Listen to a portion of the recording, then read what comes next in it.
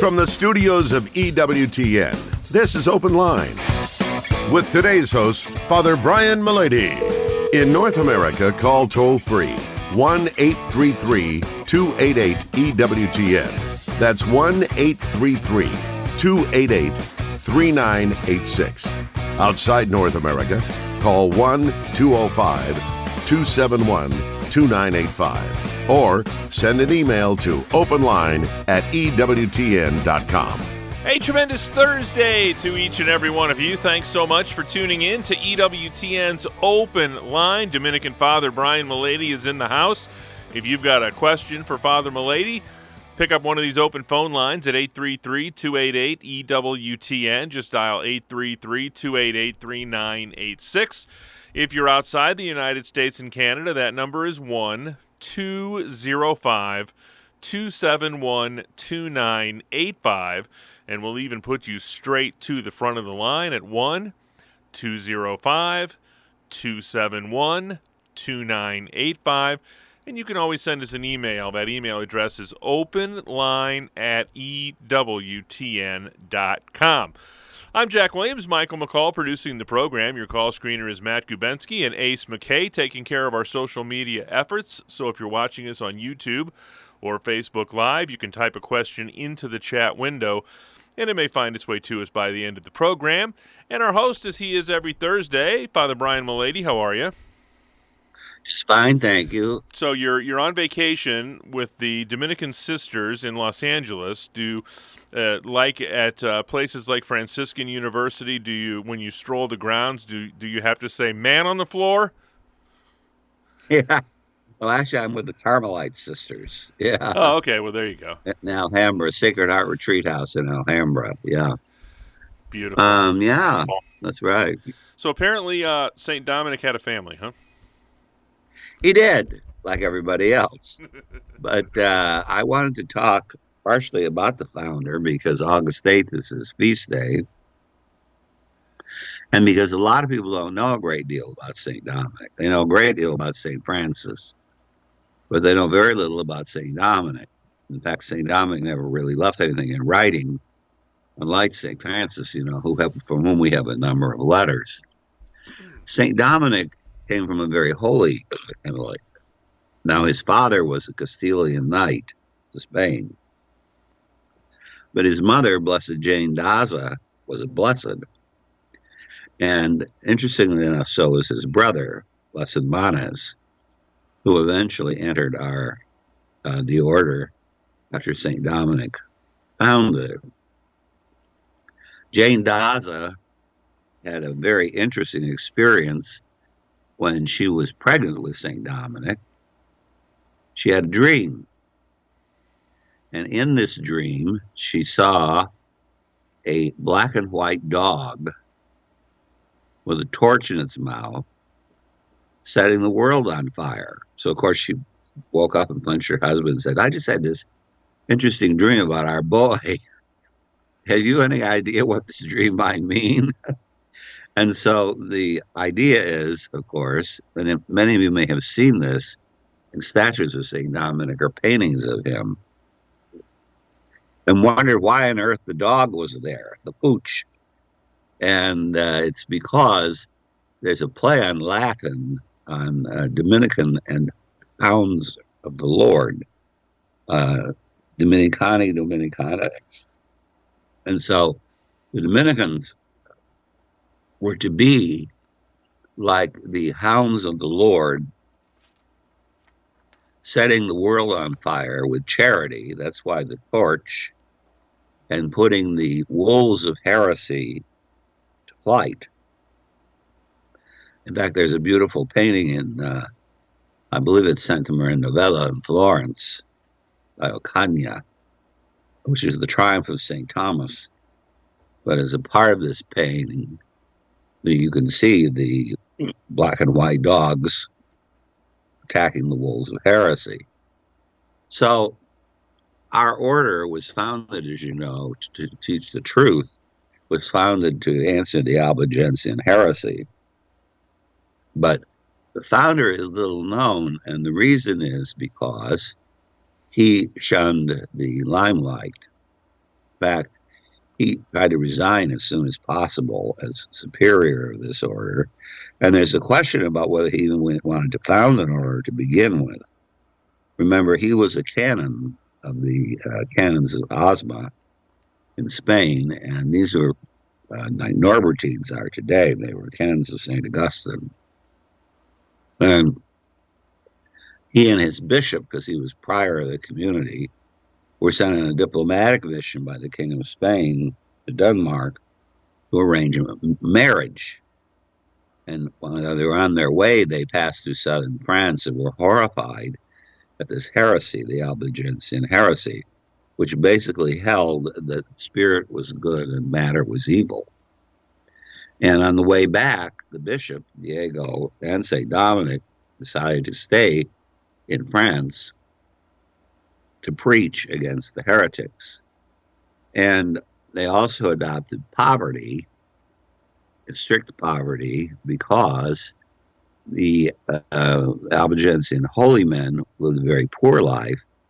And when the Catholics sent their missionaries against them, they sent the Cistercians, who arrived with their retinues of servants and their silver plate and all this business. And the Albigenses wouldn't listen to them. So that's why they, like the Franciscans, adopted a mendicant lifestyle of being poor and begging. St. Dominic converted very few people, and Bishop Diego eventually went back to Spain. However, he did convert a number of people who were women.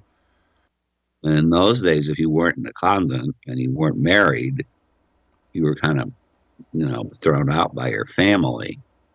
So he wrote this sort of rule that's a combination of the Augustinian rule, adapted for priests, but also for women, because it's very elastic. It's only 12 pages long. And so the nuns at Pruy in France were the first founded, which of course they never let us forget. Later, the Pope thought this was such a good idea to preach the truth, mendicancy, all these things. And he had a great respect for St. Dominic, that he asked him, wanted to be made into an order. And so St. Dominic beautifully took the constitutions and the rule he had written for the nuns and adapted it to the priests. And that's the origin of the early order. Now, a person does this, obviously, because they're inspired to do so by God. But I'm sure his formation in his household, even when he's a child with his mother, because if any of you have ever been to his birthplace, Calorega, it really is the land of rocks and saints up there in Castile, because there's nothing there, basically, except this little village. And everything else is the arid plain of Castile. He must have imbibed the virtues of his mother, and he and his brother lived those things throughout all their life. So on the Feast of St. Dominic, we need to recall to mind the importance and primacy of the truth, first of all. But secondly, we need to also recall the importance and primacy of the Catholic religion, and that it's seen in family life, and it's most poignant, I would say, and honest representation as far as nature is concerned, religious life, of course, being exceptional, and that to be a member of the family, much like St. Therese was with her parents, where your mother is a saint, basically, and your brother is a saint, is a great testimony to the witness of the virtues of grace. 833-288-EWTN. That's our toll-free number. 833-288-3986. I have some Saint Dominic socks that have a picture of the saint. They have a rosary, which you would expect, and a dog with a torch in his mouth. And now Right. I understand. Yeah, the dog with the torch eludes a lot of people. And then, of course, we had a pastor remodeled one of our churches, and he was Italian in extraction and visited Sicily and seen this altarpiece with dogs on the altar. So he liked dogs. So every single stained glass window, except the Sorrowful Mysteries, one of the old priests managed to put enough opposition to having the Sorrowful Mysteries where you have a little pooch in every stained glass window. So you wouldn't understand that, though, if you didn't know about the vision. And, of course, suffers a little in the translation because there's no torch. But the torch is very important. 833-288-EWTN. That's 833-288-3986. It's Open Line Thursday with Father Brian Mullady.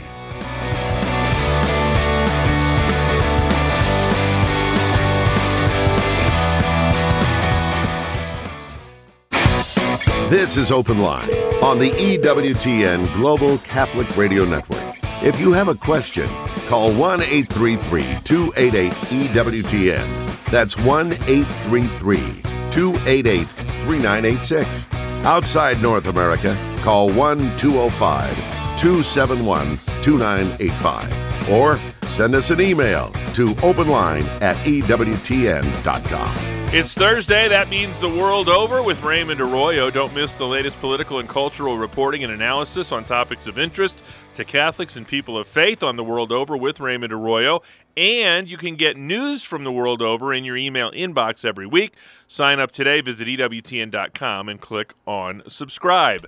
833-288-EWTN is our toll-free number. Still a couple of open lines for you, and plenty of time for your calls at 833-288-3986. First up today is Jan in Denver, Colorado, listening on Catholic Radio Network. Jan, you are on with Father Brian Mullady. Well, hello. I was pondering the other day after reading Bible, I do a Bible study every morning, and I started to think about all the angels and saints that we look at that are always glorifying and singing, praising God in heaven. And I wondered if part of that, maybe quite a bit of that, is that during the universe, where Mass is said, throughout the world, at various times throughout the day, there's a Mass going on, even if it's just a priest who has to do it daily as well. And because we're worshiping and we're joining with heaven during the Holy Mass, is that possible part of the reason why they're perpetually praising God?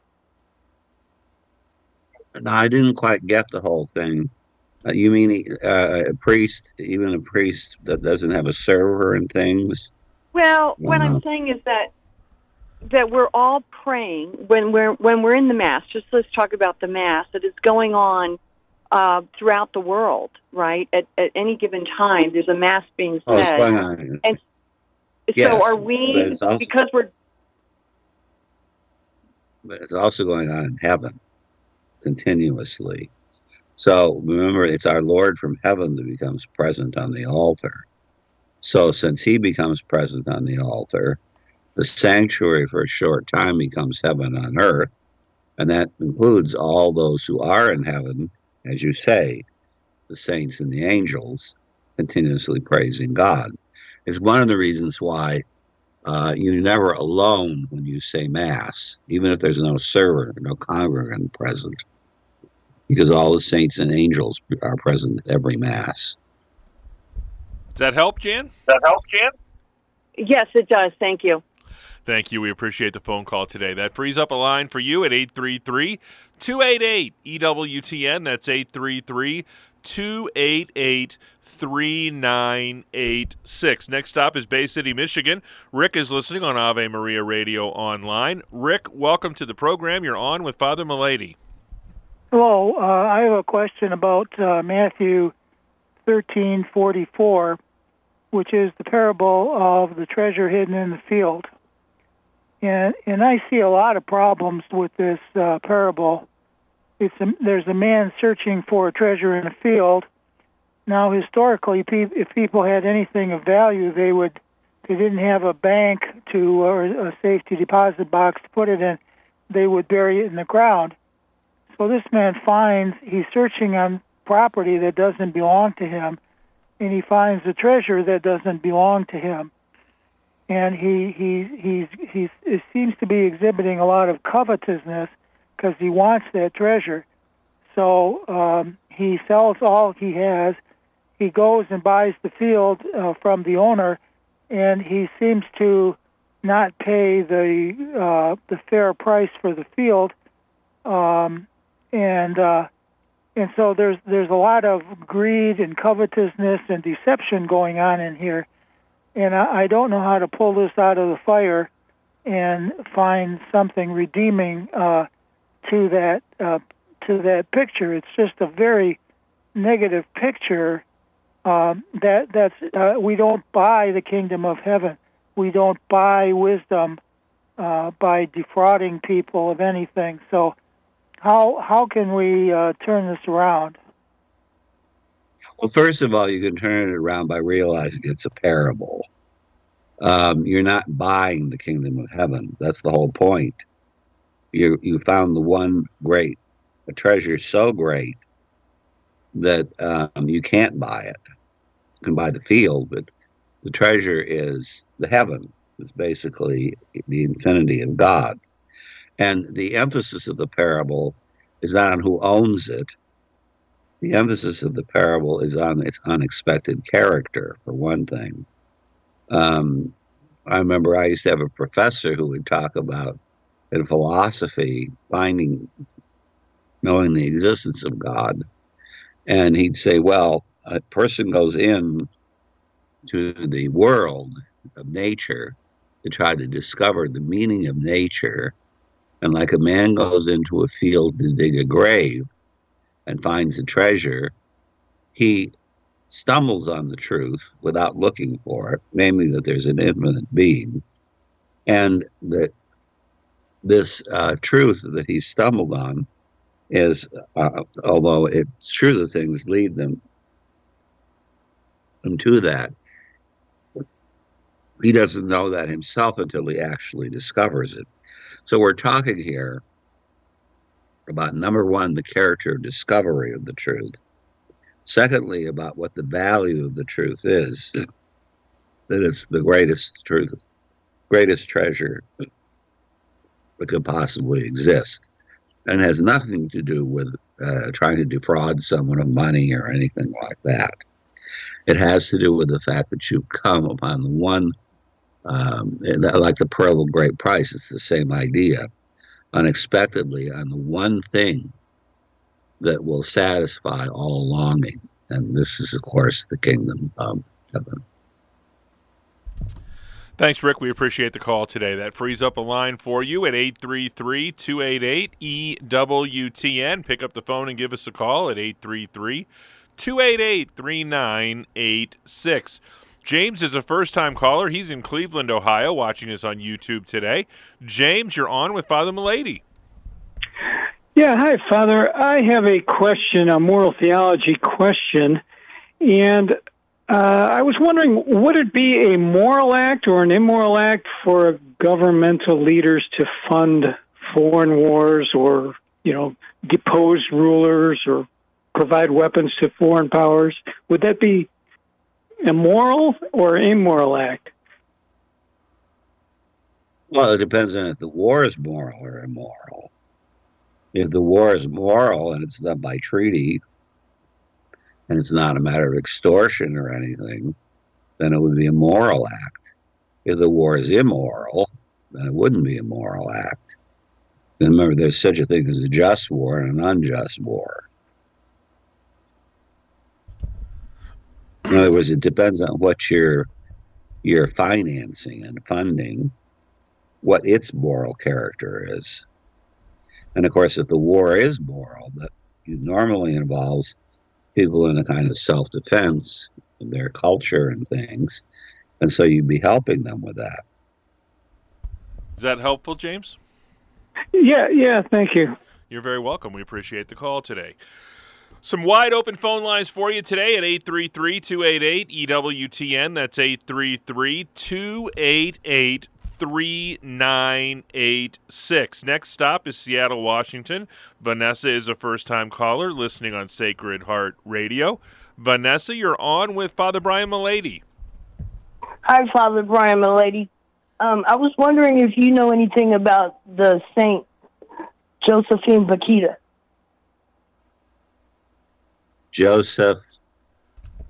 Josephine Bakhita.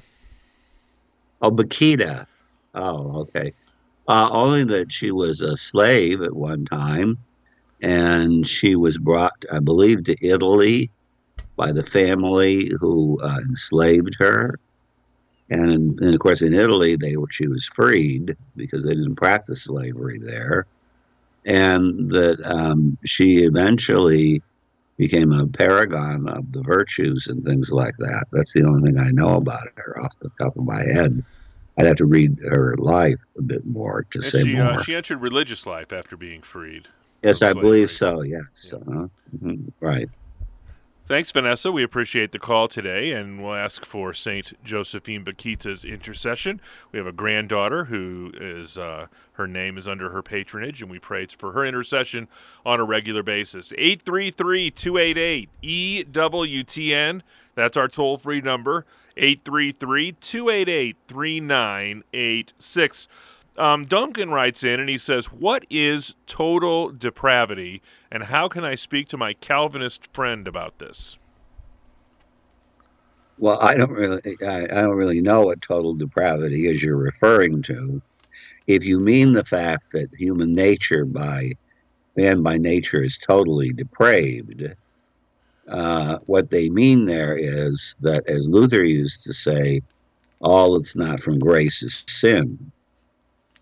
And there's no way we can save ourselves from sin, and only Christ can save us from sin.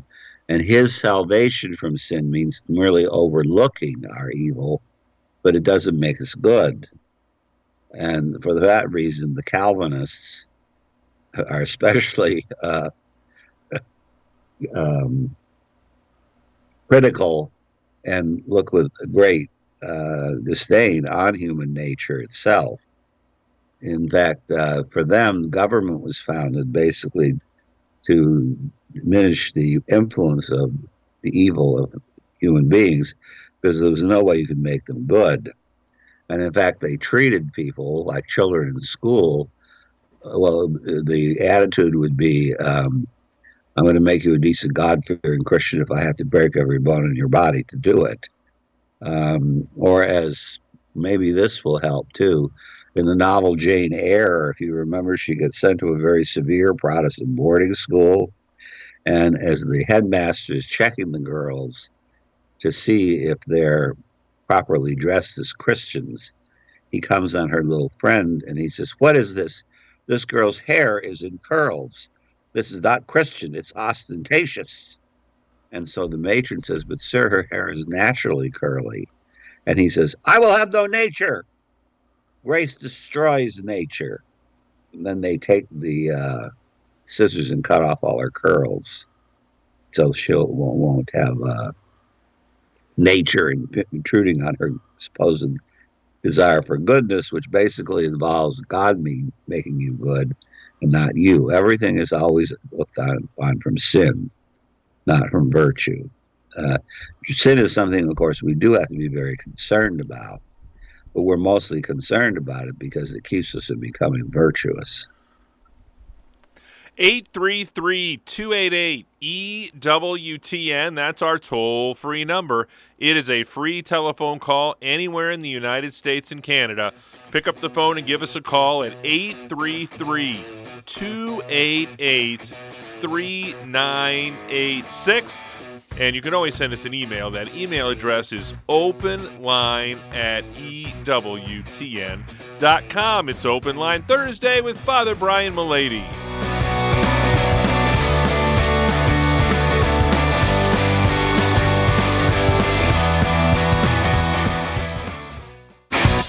This is Open Line on the EWTN Global Catholic Radio Network.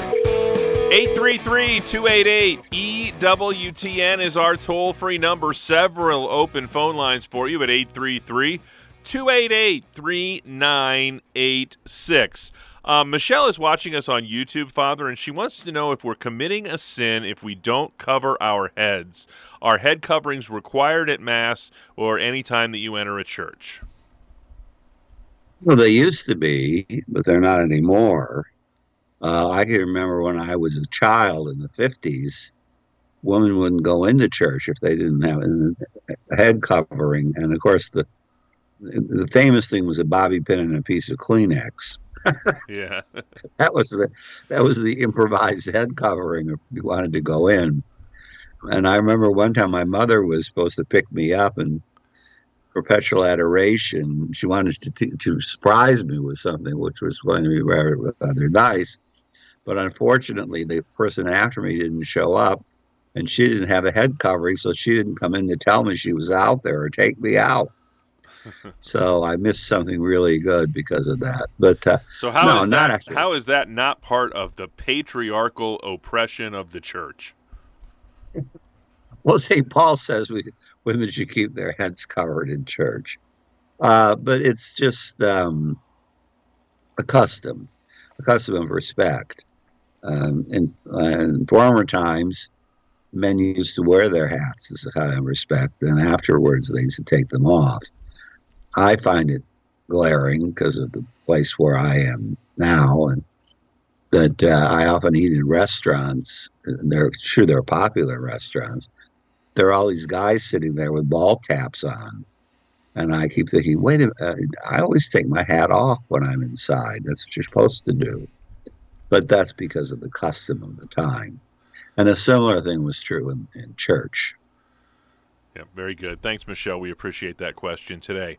833-288-EWTN is our toll-free number, 833-288-3986. Marilyn wants to know if while we sleep, do our souls sleep? Well, our souls aren't physical, so they don't sleep. But since they need the body to act, they do act, especially the imagination and things like that. So I wouldn't say they were asleep, but they don't act in a rational way. In other words, as if the body was awake to give it proper input. What we do is, for example, in sleep, the images that we've gotten during our lives from whatever source, we compose and divide. And we produce things by our imagination which don't actually exist in reality. And sometimes it's hard to tell the difference between a waking state and a sleeping state. Maybe some of you have had the experience where you wake up and you think you've experienced something and you say, wait a minute, it's a dream. Good, I could change the subject. It's not real. So I would say our souls don't sleep, but they don't act the same way they do when we're in a waking state. 833-288-EWTN. That's our toll-free number, 833-288-3986. Rose wants to know how she can explain to her son that God did not create hell. Well, first of all, hell is a state that's created by the people themselves, which includes, of course, the persons of the angels. And it's basically a state in which a person has decided against seeing God, know that they're supposed to see God, and so it's against seeing God because morally they refuse to conform themselves to what they know to be necessary for them to see God. So hell is basically a condition in which nature and freedom, morals, disagree forever and will never be changed. And that's a total frustration of the person's interior potentials. And so they basically live in a completely frustrated state. And all God does is he says, okay, you want to live with yourself for eternity? That's it. You could choose me or self, one or the other, not both. And Satan was the first great person to say, I will choose you, but I won't serve you. And for that reason, God said, okay, you chose yourself. That's what you're stuck with for all eternity. So, also, I'm not sure the doctrine of hell. The doctrine of hell is a very sophisticated doctrine. It certainly exists, but it's more matter for people who are a little older and can understand it better. All we know is to know we can explain to children that it's not to be with God. But I remember I heard of one educator in a Catholic school who drove a second grader crazy. And I said, well, what did you do? She said, well, I just told him what a Jesuit told us on retreat about the pains of hell. And I said, well, that's not matter for the second grade. Because all they do is interpret it from a level of fear, and of unreasoning fear, too.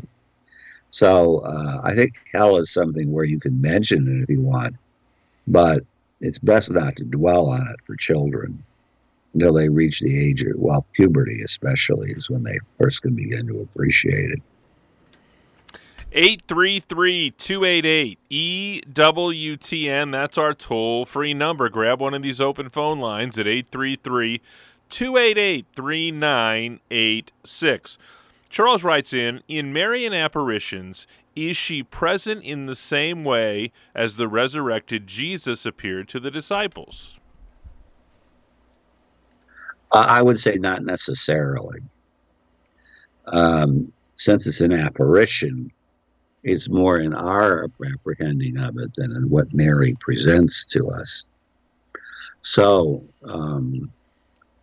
she doesn't necessarily come before them with her risen body, but they do have a perception of her. It's one of the reasons why in all the cultures, as you know, the apparitions are different, because a great part of it is from our point of view. I'm not saying there's nothing there, but I'm saying Mary represents herself depending on what culture. So Guadalupe would be different than Knock, and that would be different from Lourdes. As you know, she's dressed differently. She shows different mannerisms, all those things. In fact, in Guadalupe's case, it's very interesting that you can actually see the bishop in the eyes on the tilma. See what, when the roses drop from the Juan Diego's tilma. And also that she's dressed, even though she's basically an Aztec woman or an Indian woman in Mexico, she's basically dressed in the way a Hebrew woman would be dressed of her age. And that's not true in Lourdes. In Lourdes, as you know, she dresses in a white tunic with I think it's a blue sash and that sort of thing. And it's somewhat different also than Fatima or many of the other Marian apparitions. And I would assume that in the Far East, when she appears, like in Japan, she appears more Japanese. So I would say it's not exactly the same as the risen body, but it would be partially in our apprehension of it, depending on what we expect Mary to look like. She adapts herself to that. Still time for your phone calls at 833-288-EWTN. That's 833-288-3986. Sean is in Charleston, South Carolina, listening on Catholic radio in South Carolina. Sean, thanks so much for holding. Welcome to the program. Thank you. Good afternoon. Good afternoon, Father. My question is, in reading stories in the National Catholic Register and other major Catholic publications and columns and podcasts about the current World Youth Day, why would the organizers of it, particularly the new cardinal in Portugal, have such a lukewarm objective of not preaching Catholicism at it? And he stated, the cardinal there for some reason stated they're not going to want to bring people to the Catholic Church. And apparently it bothered Bishop Barron so much that Bishop Barron said, well, when I speak at the World Youth Day, the Cardinal can be rest assured that I am very much going to address Catholicism to bring souls to Christ through the Catholic Church. Why would the organizers not take a very clear, positive stand like the Bishop Barron has? Well, you'd have to ask them. I really don't know. I wouldn't take a stand like that. A person like that shouldn't be a cardinal to begin with, because they don't support our religion that much. And, even Bishop Barron's had his issues. He considered Martin Luther a saint of grace. He gave a talk where he said that. So that's strange to me. There's all kinds of strange things that are said today by people, and especially people who are promoted to the hierarchy. I must admit, it's not the hierarchy I knew when I grew up. Many of them were builders. They weren't thinkers necessarily, but they certainly would not have actively discouraged people from joining the Catholic Church. That become, I don't really know why the bishop and the organizers do, but the whole tendency to make Catholicism just one form, you could say, of the expression of supernatural faith comes basically from Karl Rahner, who thought that even atheists were Christians because they were thinking about ultimate things, which in my opinion is ridiculous. But Karl Rahner was a theologian during Vatican II. He was very famous. He was a Jesuit. He influenced Jesuit thinking a lot. And many, many people that I've known in the theological establishment think that if you don't agree with Karl Rahner, you're basically an idiot. And they won't even discuss it with you. And that's just not right. So I would think part of the influence comes from the fact that many of these people were formed in their thinking by people who, if they weren't a part of the late 60s and 70s, certainly were taught by people who were. And I don't know if you have this experience, but at least for many academics in higher academia, they have a tendency to just mouth whatever their professor told them without thinking it through deeply. Thank you so much, Sean. We appreciate the phone call. 833-288-EWTN is our toll-free number. Still time for your calls at 833-288-3986. Be sure to join us for The Doctor Is In tomorrow afternoon at 1 p.m. Eastern. It's Look Back Friday. Dr. Ray visits calls from previous shows and adds some additional insights. That's Look Back Friday on The Doctor Is In tomorrow afternoon at 1 p.m. Eastern Time with Dr. Ray Guarendi right here on EWTN Radio. Lorraine is up next. She is in Chicago, Illinois, watching EWTN television. Lorraine, you are on with Father Brian Mullady. Yes, hello. I wanted to know, what is the difference between the bishop and the cardinal? Oh, a bishop and a cardinal, did you say? Yes. Yes. Okay, well, first of all, cardinals are not instituted by Christ. They're church offices. And their origin originally comes from the Roman families who chose the Bishop of Rome.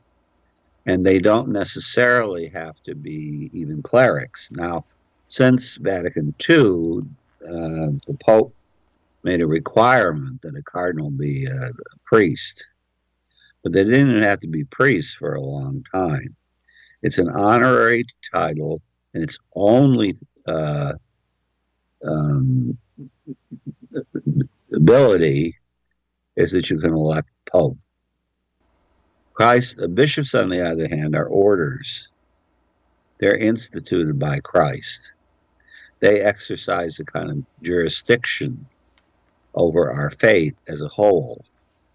However, the only bishop that has a right to speak for all the bishops is the Bishop of Rome. All the other bishops speak only for their own diocese, but they were instituted by Christ. They're a sacrament, and they do exercise the priestly ministry. The cardinal is not a sacrament, and as I say, it's an honorary title of the Church of Rome, and it has to do with an elector in the Church of Rome, of the Pope. Now, because they're such important people usually, they have also been used in diplomatic sense or in an official sense to carry on a good bit of the bureaucratic day-to-day workings of the church. But they have no jurisdiction at all, unless it's given to them by the Pope over anyone, because cardinal is not instituted by Christ, it's instituted by the church. Thanks so much, Lorraine. 833-288-EWTN is our toll-free number. 833-288-3986. Gary wants to know, was Jesus created a sinner like us? Did the Old Testament saints have to be baptized before they went to heaven? Well, the baptism of the Old Testament saints is circumcision. That's an imperfect form, but it makes a person a member of Israel. And if, depending on their faith in the future Messiah, they go to heaven. They're enumerated in Hebrews, I believe it is, chapter 10, many of them. On the other hand, baptism makes everyone in the New Testament capable of heaven. And I don't remember the first part of the question. I got distracted a bit. But was Jesus created a sinner like us? Oh, yeah, absolutely not. He was, however, created with some of the he chose some of the effects of original sin so that he could in justice atone for it. But these were the non-moral effects. So things like suffering and death are a result of original sin. Christ chose suffering and death, but he in no sense could choose sin as far as morals is concerned, because for one thing, part of his atonement is to perfectly obey in our place, and that would compromise his perfect obedience, his mission. When Christ entered the world, he chose to assume from human nature whatever would advance his mission. The classy two-bit theological word for this is, which comes from Greek, and it isn't the same as your household economy, is he chose this economically. In other words, whatever would promote his mission, he chose. Sin would have been detrimental to his mission. Next up is Selena. She is a first-time caller in Hondo, Texas, listening on Guadalupe Radio. Selena, you're on with Father Mullady. Hi, Father Mullady. I want to know if we should kneel before the beginning of Mass. We walk in, we genuflect, enter our pew, and then should we kneel? I didn't get the last word. Kneel. Kneel. Yes. Kneel. Okay. Well, you can't kneel if you're walking, obviously. Why would you kneel before she's that? wondering, once you genuflect, you enter your pew, and you're in your place. At that point, before Mass, should you kneel? You may, but it's not necessary. Very good. Thanks, Selena. We appreciate it. We hope that helps you and the kids out. 833-288-EWTN. Still could squeeze a call or two in at 833-288-3986. Daniel's a first-time caller in the great state of Missouri, listening on Covenant Radio. Daniel, you are on with Father Brian Mullady.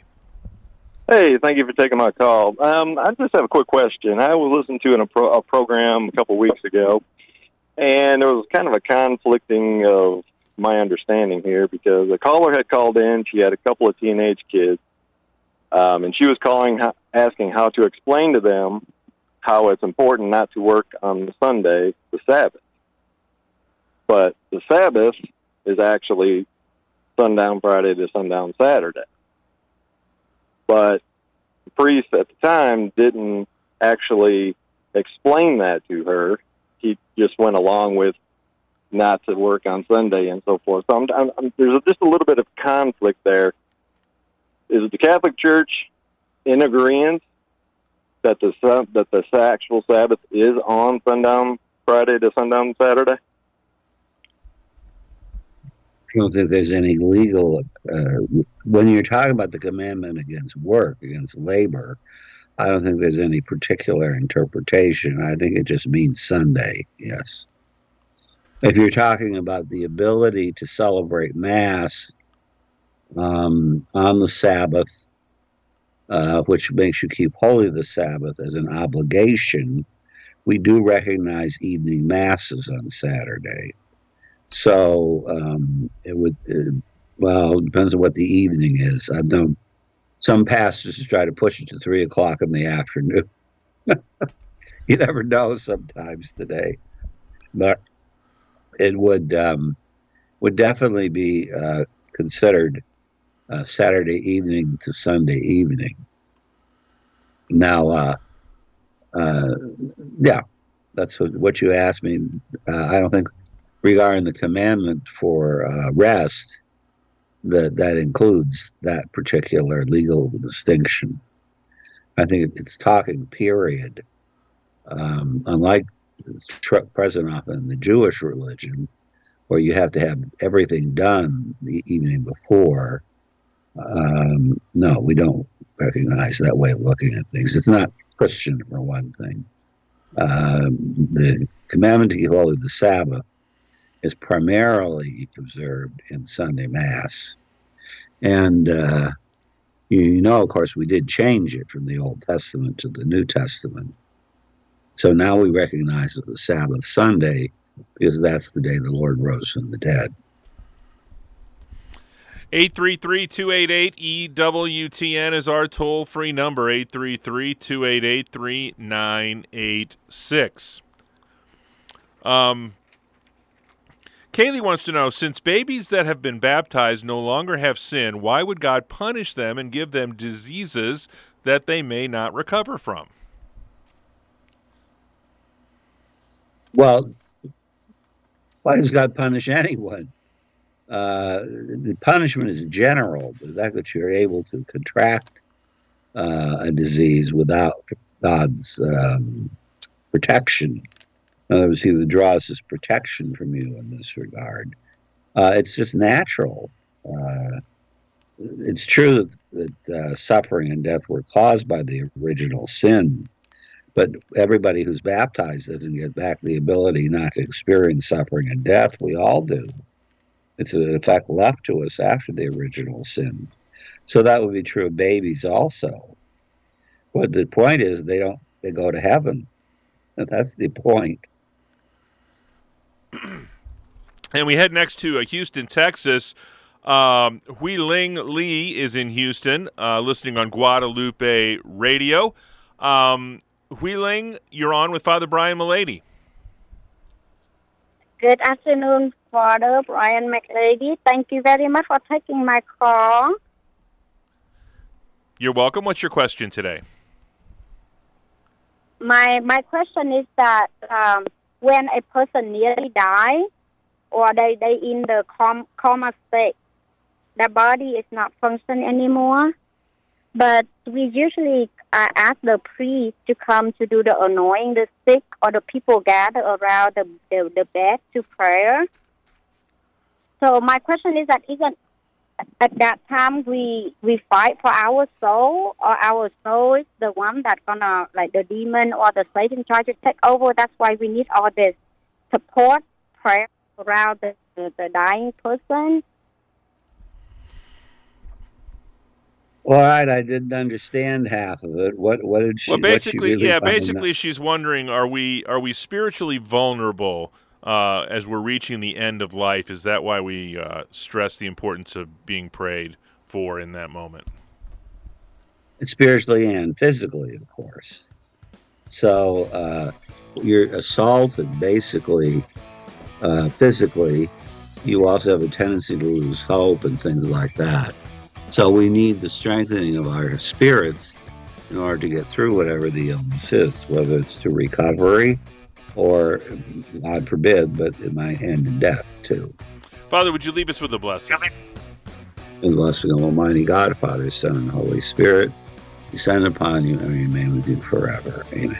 Amen. On behalf of our host, Father Brian Mullady, producer Michael McCall, call screener Matt Gubensky, and our social media maven, Mr. Ace McKay, I'm Jack Williams. Thanks so much for tuning in. Back at it tomorrow with Colin Donovan. Until then, God bless.